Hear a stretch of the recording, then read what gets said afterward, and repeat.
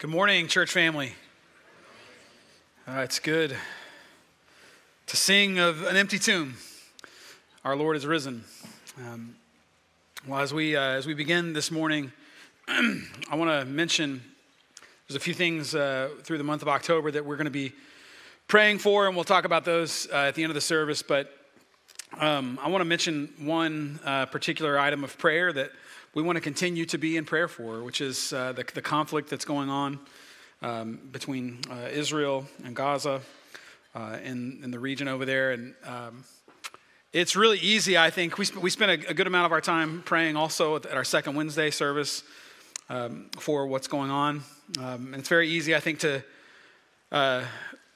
be consumed with information about what's going on there. And maybe for some of you, it's very far out of sight, out of mind. For others, maybe you're following along very closely. Or maybe it's very easy to be filled with grief and to see what's going on, whether it's on the news or on social media. Some of the scenes just too horrific to even imagine. Innocent lives lost. But we do want to pray for peace, and that's something you may hear a lot, that we want to pray for peace. We want to pray for the sparing of innocent lives. We want to pray against the destructive force of the enemy.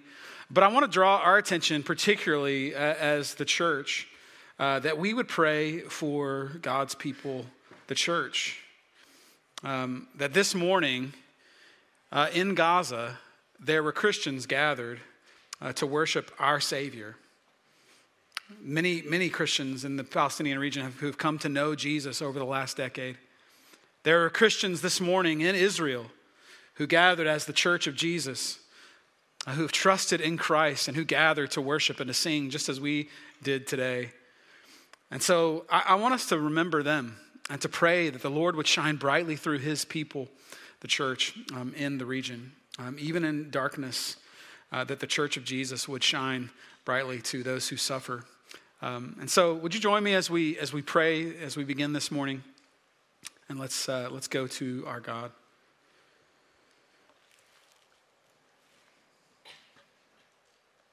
Father, we have heavy hearts for all that is all the suffering in our world, and as we follow the conflict in the Middle East and the region of Palestine and Israel, Lord, we ask, Father, for peace. God, we do ask that you would destroy the schemes of the devil, that you would stamp out those who would seek to kill innocent people, that you would come against forces who would seek to kill and destroy, as we know our enemy does, our enemy, the devil.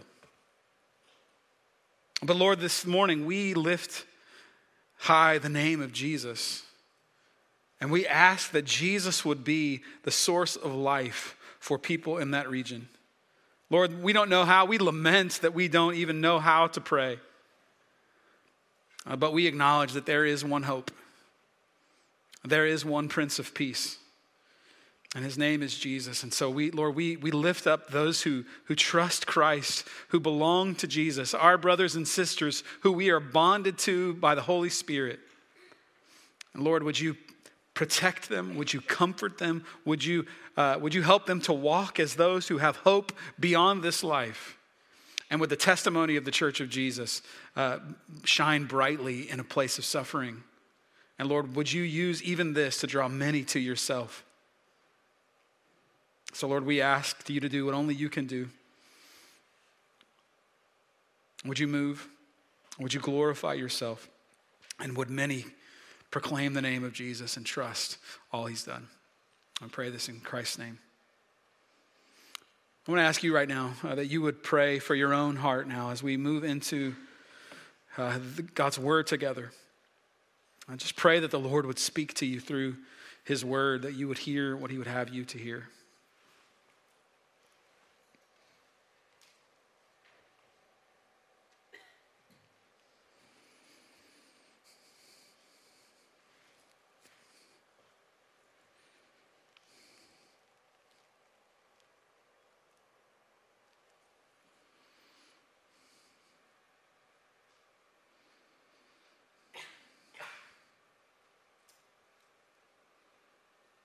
And would you pray for me that he would speak through me, even in weakness, that he would make himself great, that God's word would be made known as I speak. Would the Spirit speak to us?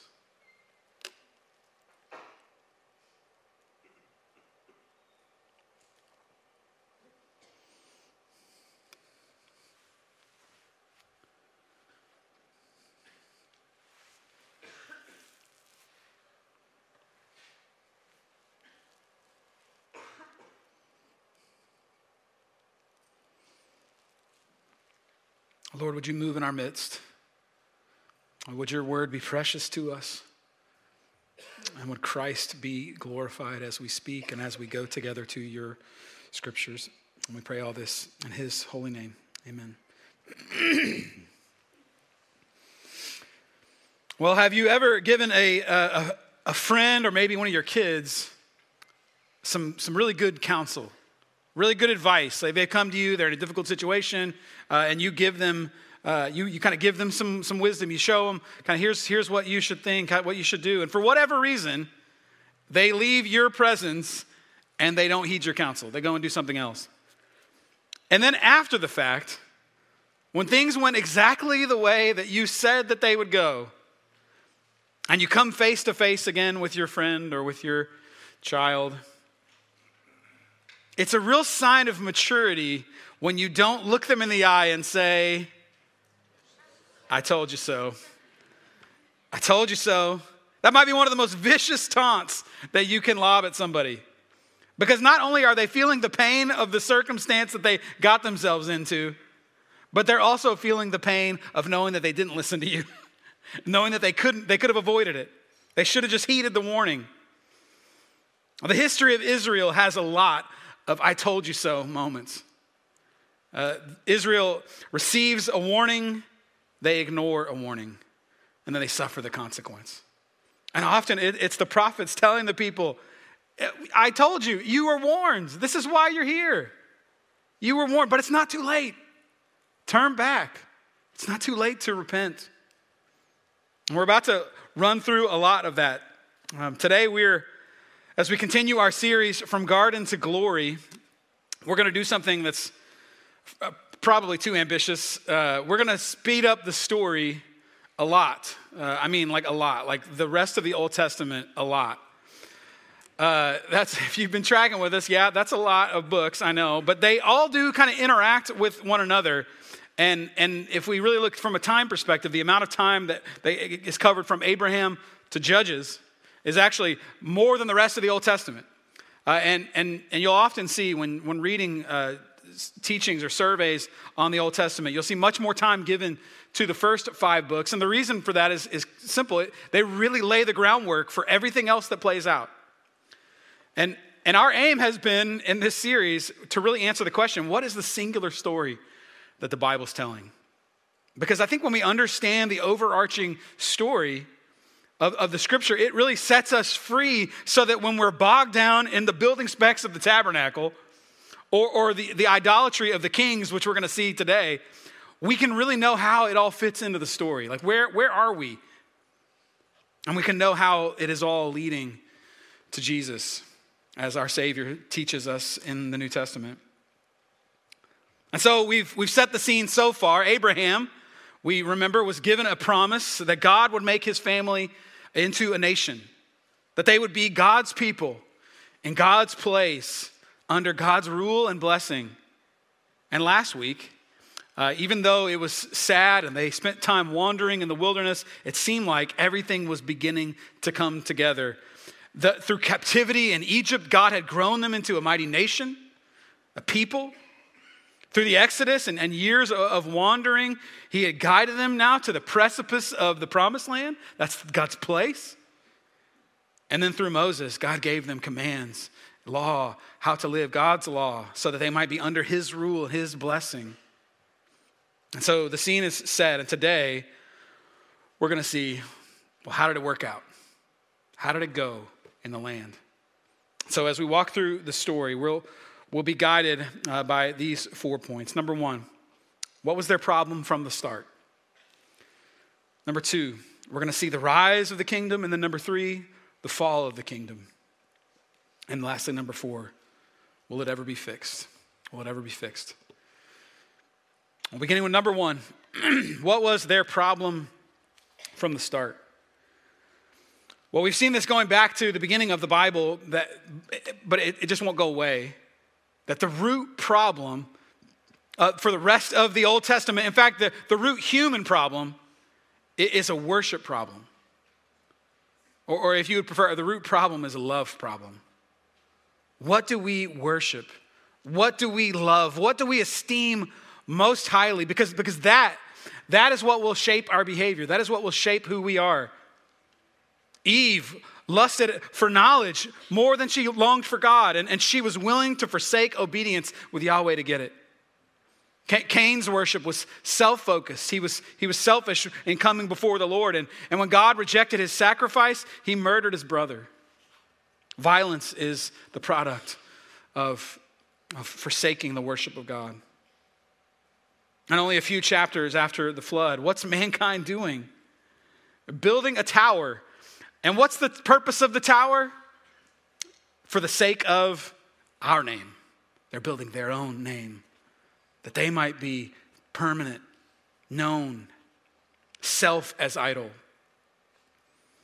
And then by God's grace, and only his grace, God calls a man named Abraham to start a people. And it was all grace, because what was Abraham's family doing? They too, worshiping idols. And then we saw last week, as Pastor Lawson walked through the rescue of God's people from Egypt, what was the very first command that God gives them in their law? God gives his law, and he says this, the very first command, do not have other gods beside me.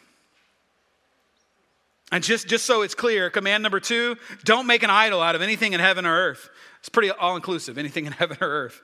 In fact, he goes on, and I think this is just to say, if you didn't make the idol, but somebody else made the idol, he just goes on in verse 5, do not bow and worship to them, and do not serve them. And here's how serious he is about it. For I, the Lord your God, am a jealous God, bringing the consequences of the father's iniquity on the children to the 3rd and 4th generation of those who hate me, but showing faithful love to 1,000 generations of those who love me and keep my commands. This is his law in Exodus. But if you think after hearing this warning that they got a handle then on their worship problem before they entered the land, that's a big nope. Did not do it. And they got multiple warnings. We're going to see it throughout the scriptures today. At every point in Israel's history, he gives them prophets. The role of the prophets is to remind them of the promises, of the covenant, to warn them against idolatry. Don't do it. Don't worship those other gods. Repent.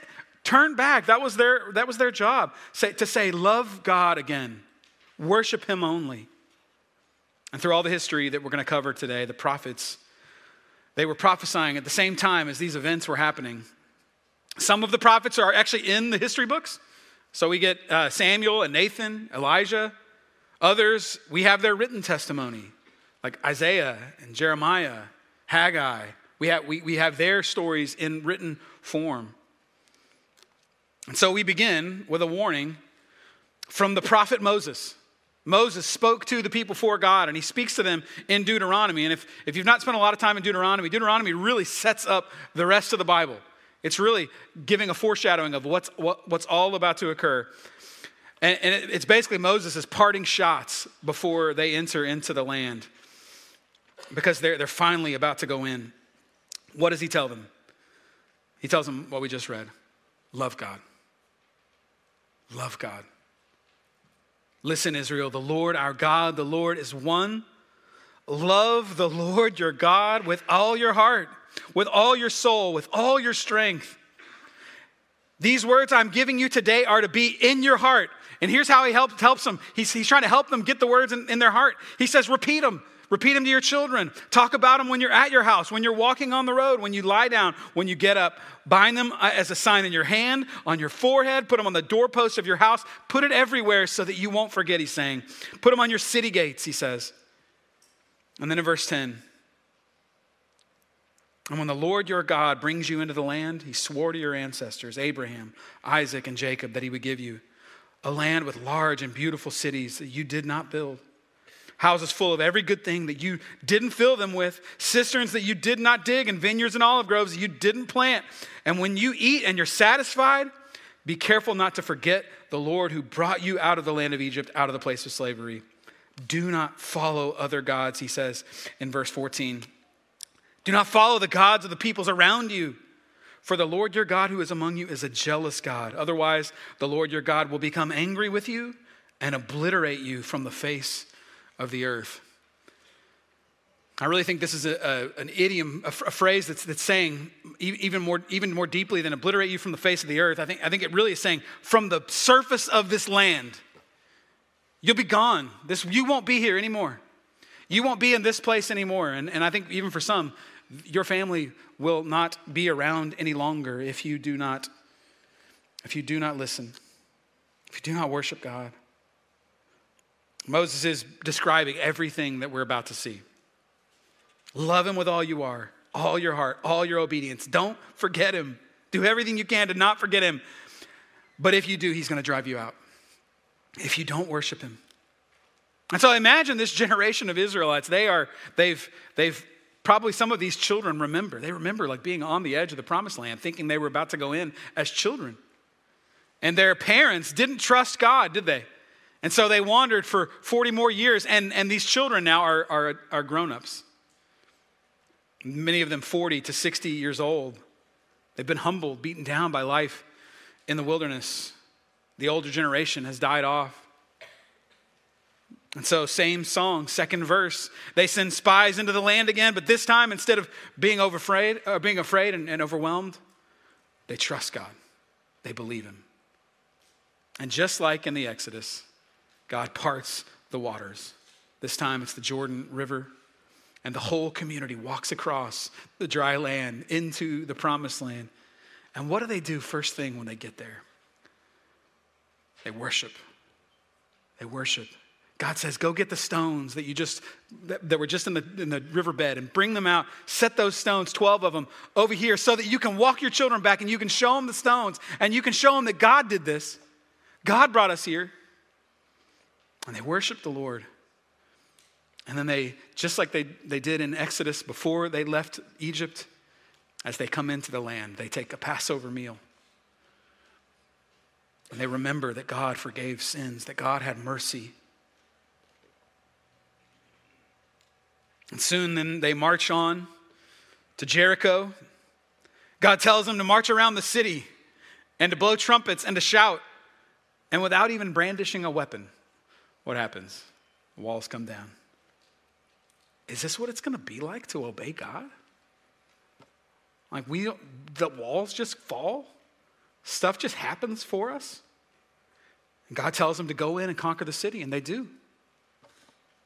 He says not to leave a trace. Unlike their parents, they believe God and they do it. And I think sometimes with these conquest passages in Joshua, we get a little uncomfortable. But what I think we're seeing God's judgment against sin, much like we see in the flood. That God has been patient. In Genesis, we read that he's been patient for 400 years with the people in Canaan. He's been patient, and now that time is up. And so we're seeing God's judgment poured out on the land, and we're seeing also protection for God's people, because he knows if they're around these people, they will get corrupted by them. They will worship their gods. So he says, don't leave a trace. But as though to demonstrate how difficult this was all going to be, a single Israelite named Achan kept some of the spoils from Jericho. And he took it back like a little kid with cookie dough under the bed. He took the spoils back to his tent and he hid it. He hid it under the ground. And what happened? The next battle they go in to fight, they get routed, they lose. People die. God's people are on the run, running away from the enemy. And God says to Joshua, you didn't obey me. You didn't listen. One of your people chose greed over worship, over obedience. And so what do? They repented. They brought their sin before the Lord. And finally, at the end of Joshua's life, they've done it. They've conquered the whole land. They've walked with God. Joshua calls them together to give a farewell message, much like Moses did. And he tells them, I'm going to tell you the same thing Moses did. God gave you this land. You better remember it was God, not you. And he says in verse 14 of Joshua chapter 24, therefore fear the Lord and worship him in sincerity and truth. Get rid of the gods your ancestors worshipped beyond the Euphrates River and in Egypt, and worship the Lord. But if it doesn't please you to worship the Lord, choose for yourselves today, which will you worship? The gods your ancestors worshipped beyond the Euphrates River, or the gods of the Amorites in whose land you're living? As for me and my family, we will worship the Lord. The people replied, we will certainly not abandon the Lord to worship other gods. They're pretty good at this. But Joshua tells them, look, he keeps going. Joshua told the people, you will not be able to worship the Lord because he's a holy God. He's a jealous God. He will not forgive your transgressions and sins. If you abandon the Lord and worship foreign gods, he will turn against you. He'll harm you and completely destroy you after he has been good to you. No, the people answered Joshua. What are you talking about? Of course we'll worship the Lord. And then what does he say in verse 23? Then get rid of the foreign gods.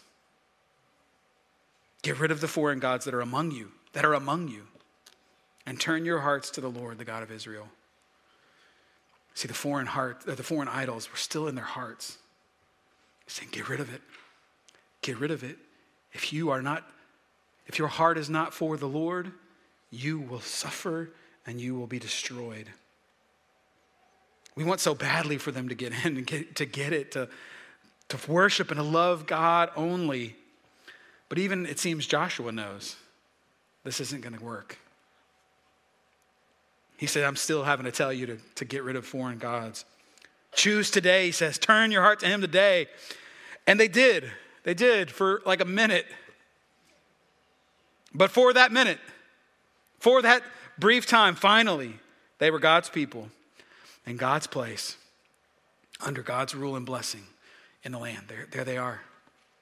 Which leads us to number 2, the rise of the kingdom. On the screen, I'm listing, as we walk through these sections, you'll see some of the books and the places we're covering as we move. But even underneath that, I've listed some of the prophets that are speaking at this time, that are speaking to the people.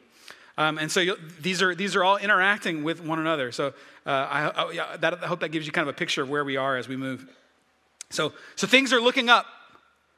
Israel is like the stock market, basically. It's like, at this point, few steps forward, couple steps back, a few more forward, but we're heading in the right direction. But I think we'll see this pattern a lot. D.A. Carson gave this summary, and he was speaking of a Christian culture that he observed who had rejected Christ. And this is what he said about this cycle. He said, one generation believed the gospel, the next generation assumed the gospel, and the third generation denied or forgot the gospel. And nowhere do we see this pattern, I think more clearly, is in the Judges. In the book of Judges. God's people, it seems like they're so set up in the land and they so quickly become compromised. It's really jarring.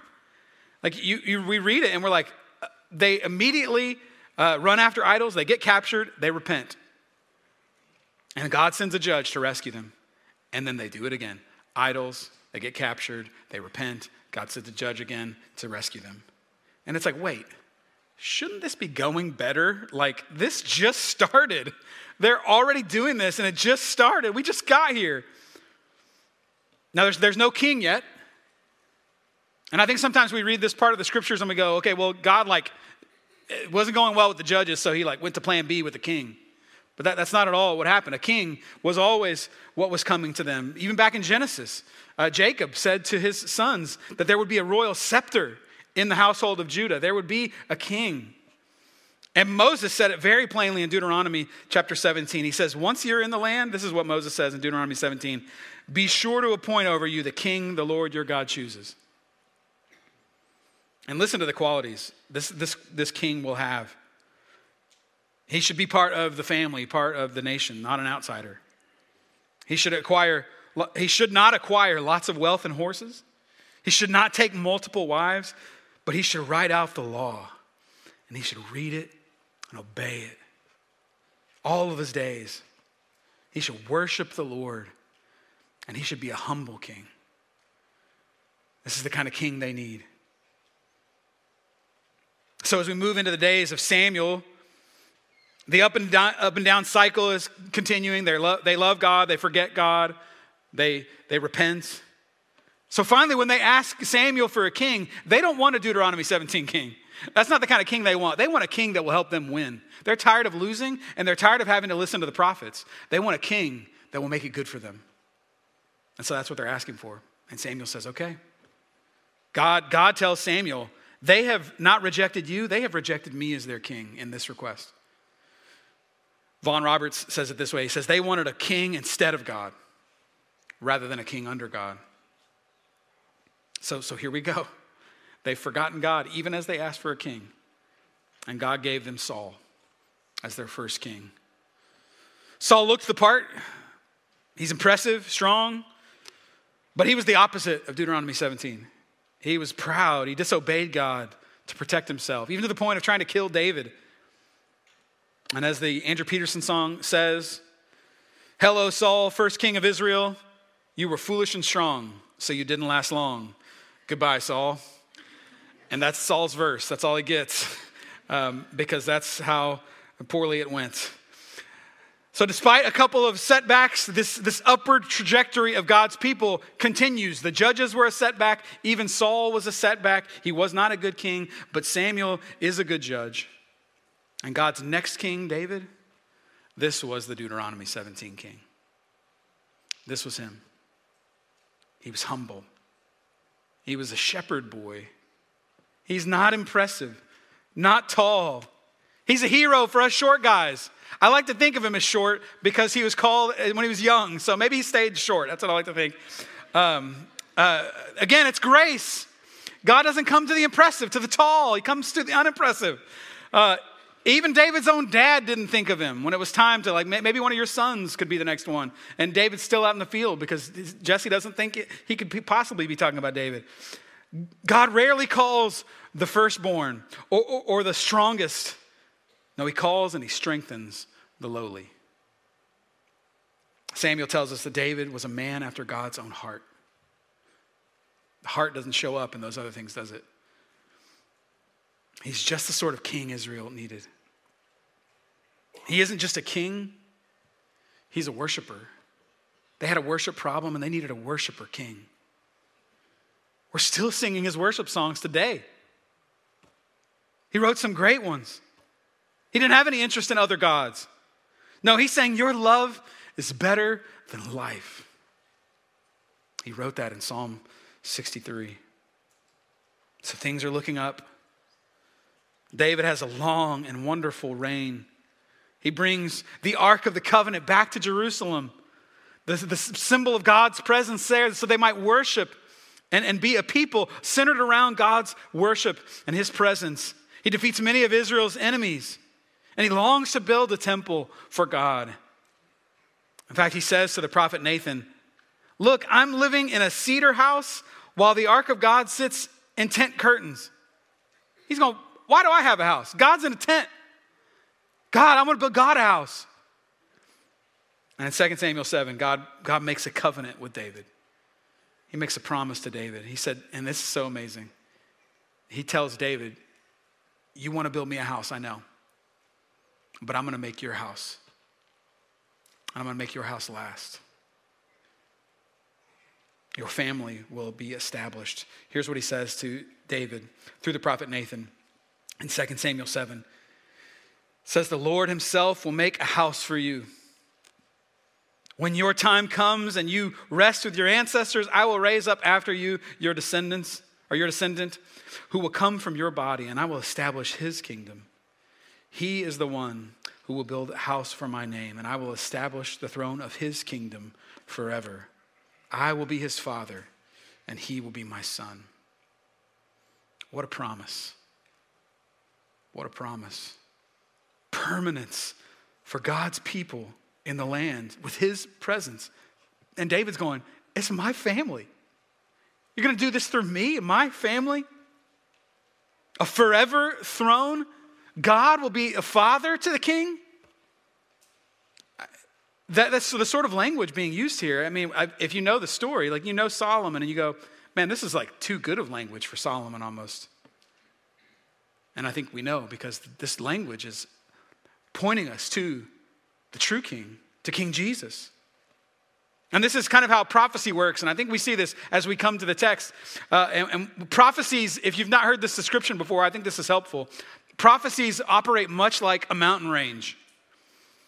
And when you read a prophecy and you see what it says, it's kind of like driving up on a mountain range. And as you're driving up, the mountains look like they're all just there. They're flat in front of you. But what happens as you get closer to the mountain ranges?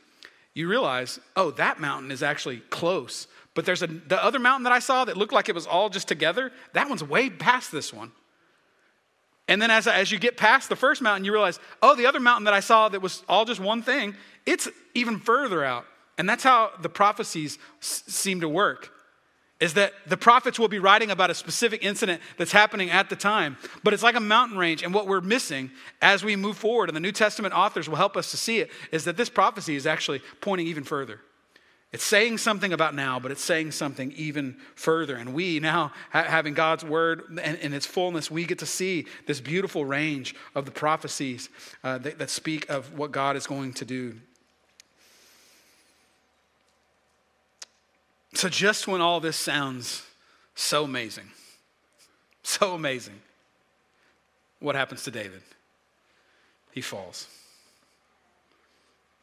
One of the more disappointing moves in the scriptures, we see David, he sins by taking a married man's wife, Bathsheba, sleeping with her. And to cover it up, he has her husband, Uriah, he has him killed. And when the prophet Nathan comes and he calls David out, David repents and he cries out to the Lord. We read his words in Psalm 51. Against you and you alone have I sinned. It's a jarring reminder that even the godliest king, even the godliest human leader will fail. And as we read the story, it's bad news as we look to the future. God says to David, he says, I'm going to bring disorder on you from your own family. That house that I was going to build for you, it's still going to get built, but you're going to experience a lot of chaos. That's David's life from here on. His children will sin against one another. One son kills another son. Finally, his son Absalom tries to overthrow David. But David remains faithful to God. David loves God. David worships God. And in his final act, even as another son tries to take the throne, David commissions his son Solomon to be king. And amazingly, despite all of that chaos in David's life, it still seems like we're on an upward trend. Like we're still going up. We have a little chart that kind of, everything's still good. Like it's good, and then it's bad a little bit, but then it's better, and then and we're heading in the right direction all the way until Solomon.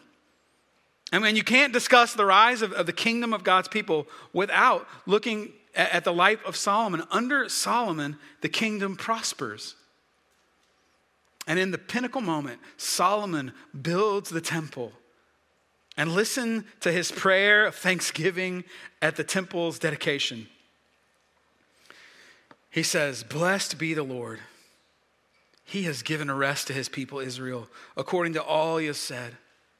Not one of all the good promises he made through his servant Moses has failed. Not one." Solomon sees the faithful hand of God who has brought them up and into the land, who saved them, who spared them. This is really the pinnacle of the nation. God's people, as numerous and as prosperous as they've ever been. In God's place, their borders extending further than ever, far north, all the way south to Egypt. His presence with them in the temple. And they were experiencing God's rule and his blessing as they're under the rule of a wise king, Solomon prayed for wisdom from God, and God gave it to him. He's one of the wisest that we know to have ever lived. He wrote the wisdom literature in our scriptures. He wrote Proverbs and Ecclesiastes. And the nation is blessing the world just like God had promised to Abraham. Other rulers are visiting to learn from Solomon and to benefit from Israel's prosperity. 2 Chronicles 9 tells us all the kings of the world wanted an audience with Solomon to hear the wisdom God had put in his heart. This was the nation at its peak. But what did we say at the beginning? It all comes back to worship. It all comes back to worship. Would the king worship and obey God? Listen to the warning from Moses. That same Deuteronomy 17 warning. The king must not acquire many horses for himself. He must not acquire many wives for himself so that his heart won't go astray. He must not acquire very large amounts of silver and gold for himself. And like a slow motion train wreck, that's exactly what happens. In 2 Chronicles chapter 9, Solomon was making furniture for himself out of gold. He was making cups to drink from out of gold. And yeah, you guessed it. He had 4,000 horse stalls. He had multiplied wealth, hadn't he, for himself? He had multiplied horses, trying to make his kingdom strong. And in 1 Kings 11, we read that he was deeply attached to women from all of the nations. He had 700 wives and 300 concubines. And we read that they turned his heart away.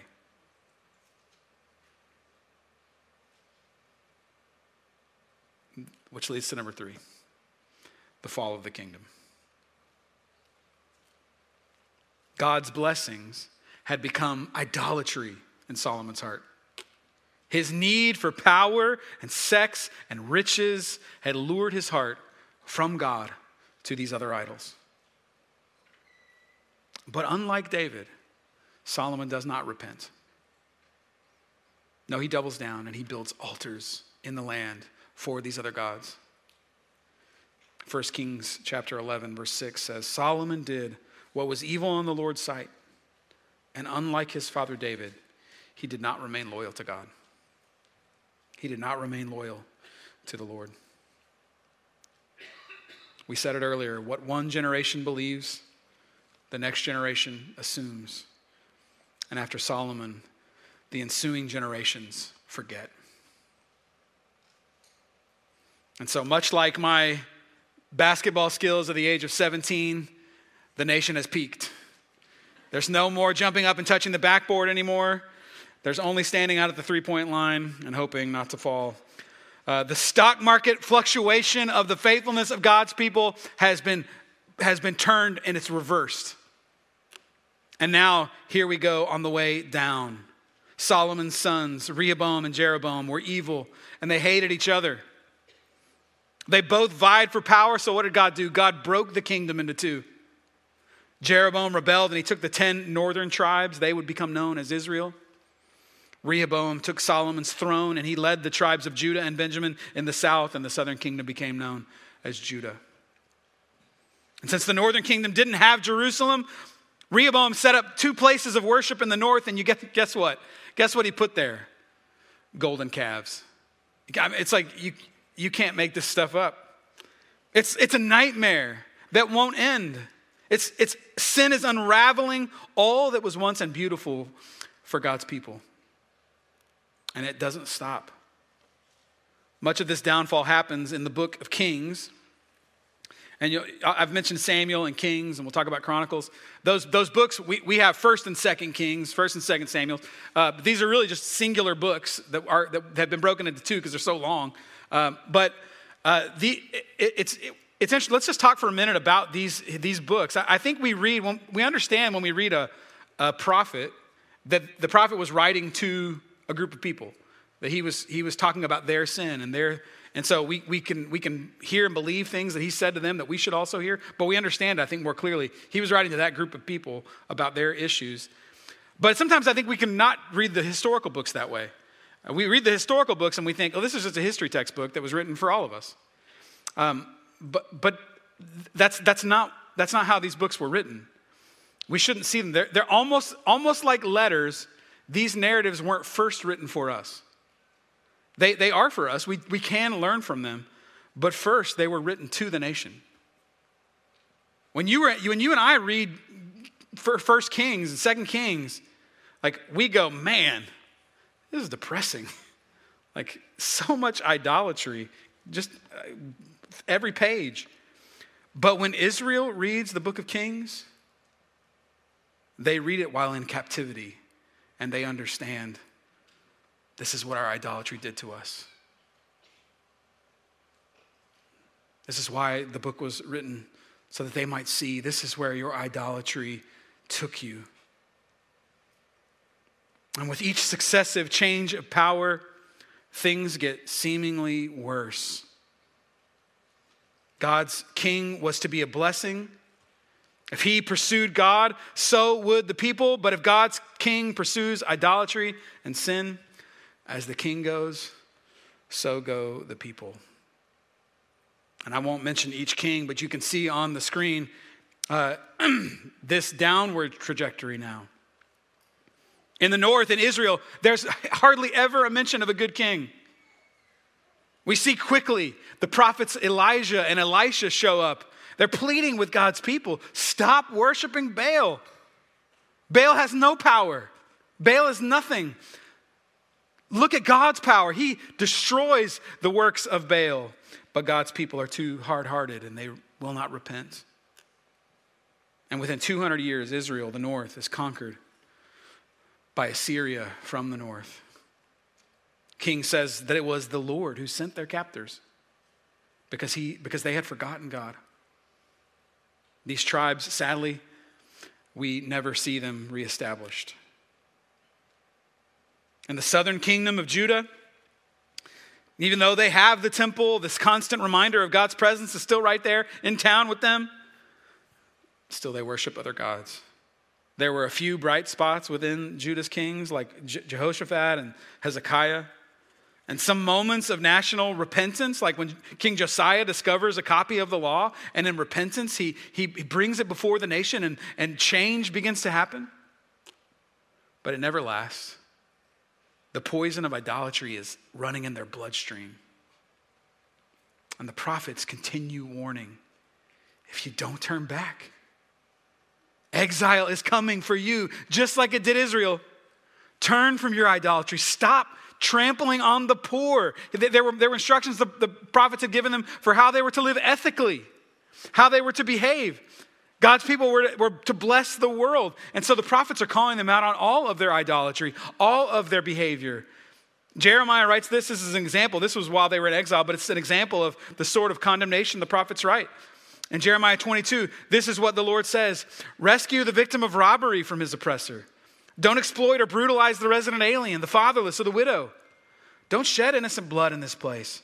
For if you conscientiously carry out this word, then kings sitting on David's throne will enter through the gates of this palace, riding on chariots and horses, they, their officers, and their people. But if you do not obey these words, then I swear by myself, this is the Lord's declaration, that this house will become a ruin. And this, in verse 8, this is it's this sad idea, this sad scene. Many nations will pass by this city, Jeremiah writes, on the words of the Lord. They will pass by this city and ask one another, why did the Lord do such a thing to this great city? They will answer, because they abandoned the covenant of the Lord their God and bowed in worship to other gods and served them. God's people had a worship problem.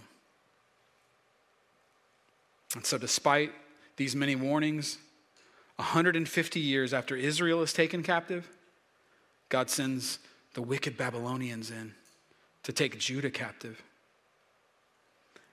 And at this point, it almost feels like the fall again.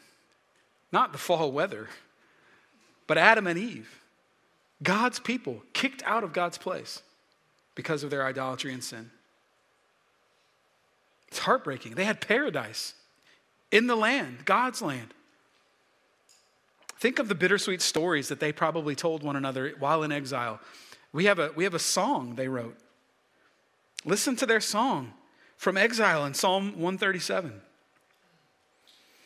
By the rivers of Babylon, there we sat down and wept when we remembered Zion. There we hung up our lyres on the poplar trees, for our captors there asked us for songs, and our tormentors for rejoicing. Sing us one of the songs of Zion. Their enemies wanted them to entertain them with their songs from Zion, from Jerusalem. My worship is now just entertainment for my enemies. Everything Moses and Joshua had warned them about before entering the land has come to pass. So what can we learn from this? Like, what do we learn from this partial, temporary kingdom? Rise up and fall within a flash, it seems.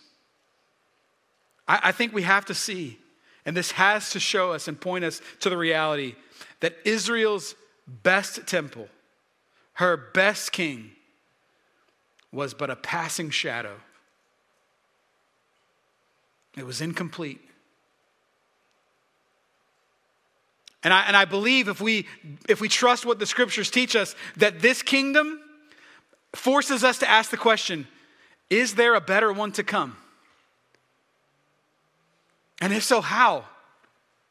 And I think that's the question they had to be asking. Maybe you're asking, even as you listen, well, how? How will this get better? How will it ever be fixed? Which is number 4. How will it ever be fixed? And will it ever be fixed? Even in exile, the prophets are giving them hope. People, we love to quote this passage from Jeremiah chapter 29, and you hear it frequently, and I think that's okay that we quote it. It's God's word, but it was written for them. And here's what Jeremiah said to them. When 70 years for Babylon are complete, I will restore you to this place. And what does he tell them in verse 11, the one we quote frequently? For I know the plans I have for you. This is the Lord's declaration. Plans to give you a hope and a future. They had a hope still. Nehemiah, who was instrumental in bringing them back to the land, Nehemiah held on to the prophecy of Moses, and he quotes it in Nehemiah chapter 1. If you return to me and carefully observe my commands, even though your exiles were banished to the farthest horizon, I will gather them from there and bring them to the place where I chose to have my name dwell. And so miraculously, as the people of God repent and are humbled, just as God had sent the captors to take them away, God moves now in the heart of the Persian king Cyrus to let them go. Just like the Pharaoh had let them go out into the wilderness from Egypt so they might worship God, the Persian king Cyrus lets them go home, back to Jerusalem so they might worship. And so sure enough, after 70 years in exile, the people began to return home. The nation of Judah coming back to the land, beaten down, smaller, humbled, repentant. And they had high expectations, I think, for the rebuild. They had read the prophet Ezekiel, who was writing to them. The prophet Ezekiel was writing, prophesying of a new temple, a more magnificent one than the first. His vision of the land was astounding. It was like a new Garden of Eden is how Ezekiel describes it. As though it would be better than the land was before. It would be a place of flourishing to provide for the people of the world. And so they begin this hopeful rebuild with Ezra and with Nehemiah. But there's this incredibly sad moment that happens as they rebuild. And the rebuild wasn't more magnificent. it wasn't like the prophecy seemed to be saying. It was more like a really bad sequel, Jerusalem 2.0. And it wasn't good. It didn't compare. And in one of the most bittersweet scenes in the scripture, we read this in Ezra chapter 3. They're laying the foundation for the new temple. And I want you to just imagine this scene in your mind. In Ezra 3, verse 10, we read that when the builders had laid the foundation of the Lord's temple, the priests, dressed in their robes and holding trumpets, and the Levites descended from Asaph, holding cymbals, took their positions to praise the Lord as King David of Israel had instructed. They had the whole band together. They were ready. And they sang with praise and thanksgiving to the Lord, for he is good. His faithful love to Israel endures forever. They were singing David's songs. Then all the people gave a great shout of praise to the Lord because the foundation of the Lord's house had been laid. It's the worship service they were waiting for. Like, this is all their years in exile, and they're waiting for this to get back and to worship with God's people. And after this brutal exile, they're home. It's finally happening. But look at verse 12.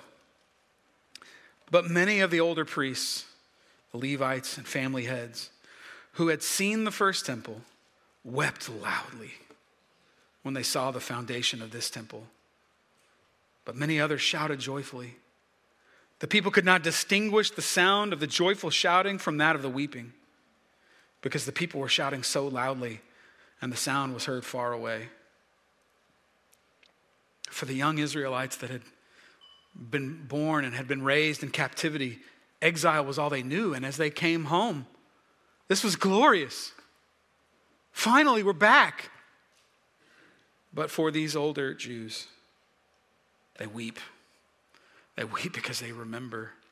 They remember how majestic it was, how God's Shekinah glory dwelled with them in his temple. So is this going to be it? And as the curtain is closing on the Old Testament, what do we have? We've got God's people, though not as many of them. And they're back in God's place, but it's more like a cheap imitation of home now. And his blessing and his rule, they seem distant. They have no king. There's faith waning in the land. But this is why I love that the very last book in the Hebrew arrangement of the Old Testament is the book of Chronicles. Now, in our scriptures, Chronicles is placed kind of more in chronological order. We got Samuel, Kings, Chronicles, telling many of the same things or the same times, periods of time. And in fact, I think sometimes when we read Samuel, when we're going through our Bible reading plan, we read Samuel and then we read Kings. We get to Chronicles and we're like, we just did this. Like, why am I reading the same thing over again? But just as Kings was written during the exile, reminding them, this is all the evil idolatry that got you into the exile. This is why you're here. Kings is basically one big, I told you so. But Chronicles is the last of the Old Testament books written. After the exile, everyone back home, it's not quite living up to the hype. And as the Israelites wonder, is God done with us? Will he be with us still? Chronicles is the flashback. And Chronicles goes back and begins with Adam and zooms in on that original family of faith of Abraham, Isaac, and Jacob, of David, of the house of Judah. And as Ezra, or whoever the author of Chronicles is, as he writes their testimony of history for them, he's guided of the hope of the prophets. It's as if he's saying in Chronicles, things may not be fixed yet, but hope is coming. God is still building his kingdom, and he will be faithful. He will be faithful to those who love him. But how? How will he make it all right?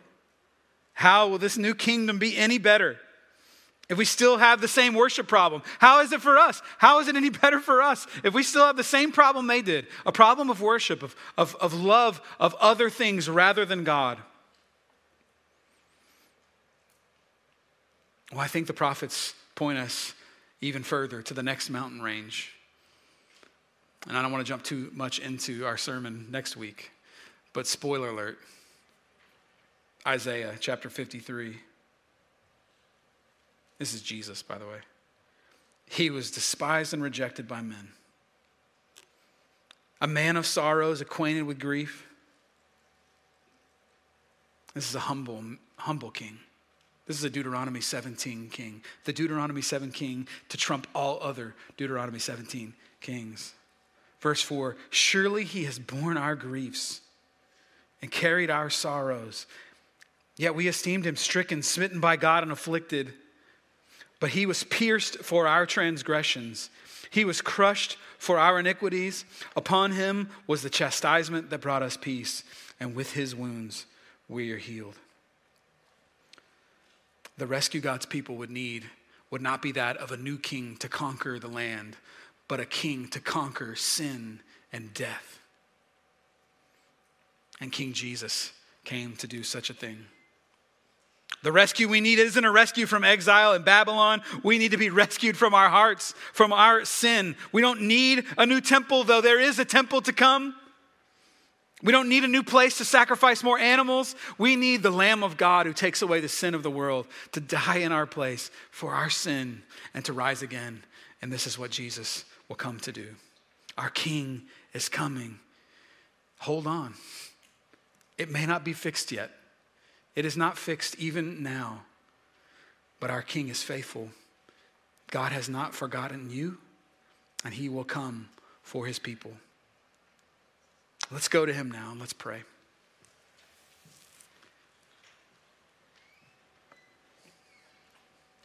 I think it could be really easy to isolate ourselves from Israel's history and not see our own idolatry. So even now as we pray, I would urge you, go to the Lord. Where have the idols of this world, the lures of this age, where have they turned your heart from God? What are the patterns and the practices, the hobbies, the other loves that have lured you away from the one who's deserving the love of all your heart? Confess to the Lord. Ask him to turn your heart back to him.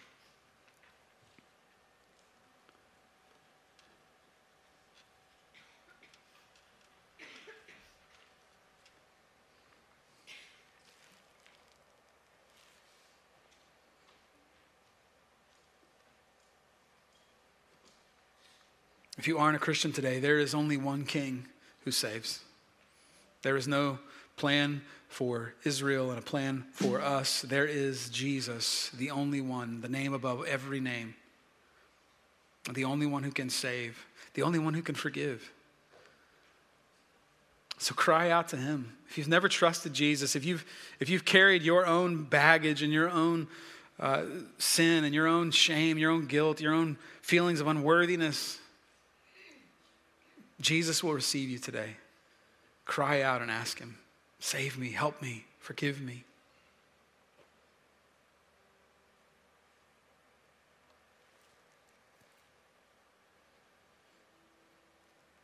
Oh, Father, will you help us? Would you help us to say with our brother David that your love is better than life? Where we have forgotten your love, where we have forsaken your grace, where we have been lured by other loves, Lord, would you draw our hearts back? We love you. You are so kind. You are merciful. You receive us when we turn to you. So, Lord, would you remind us of your goodness again? We pray this in Christ's name.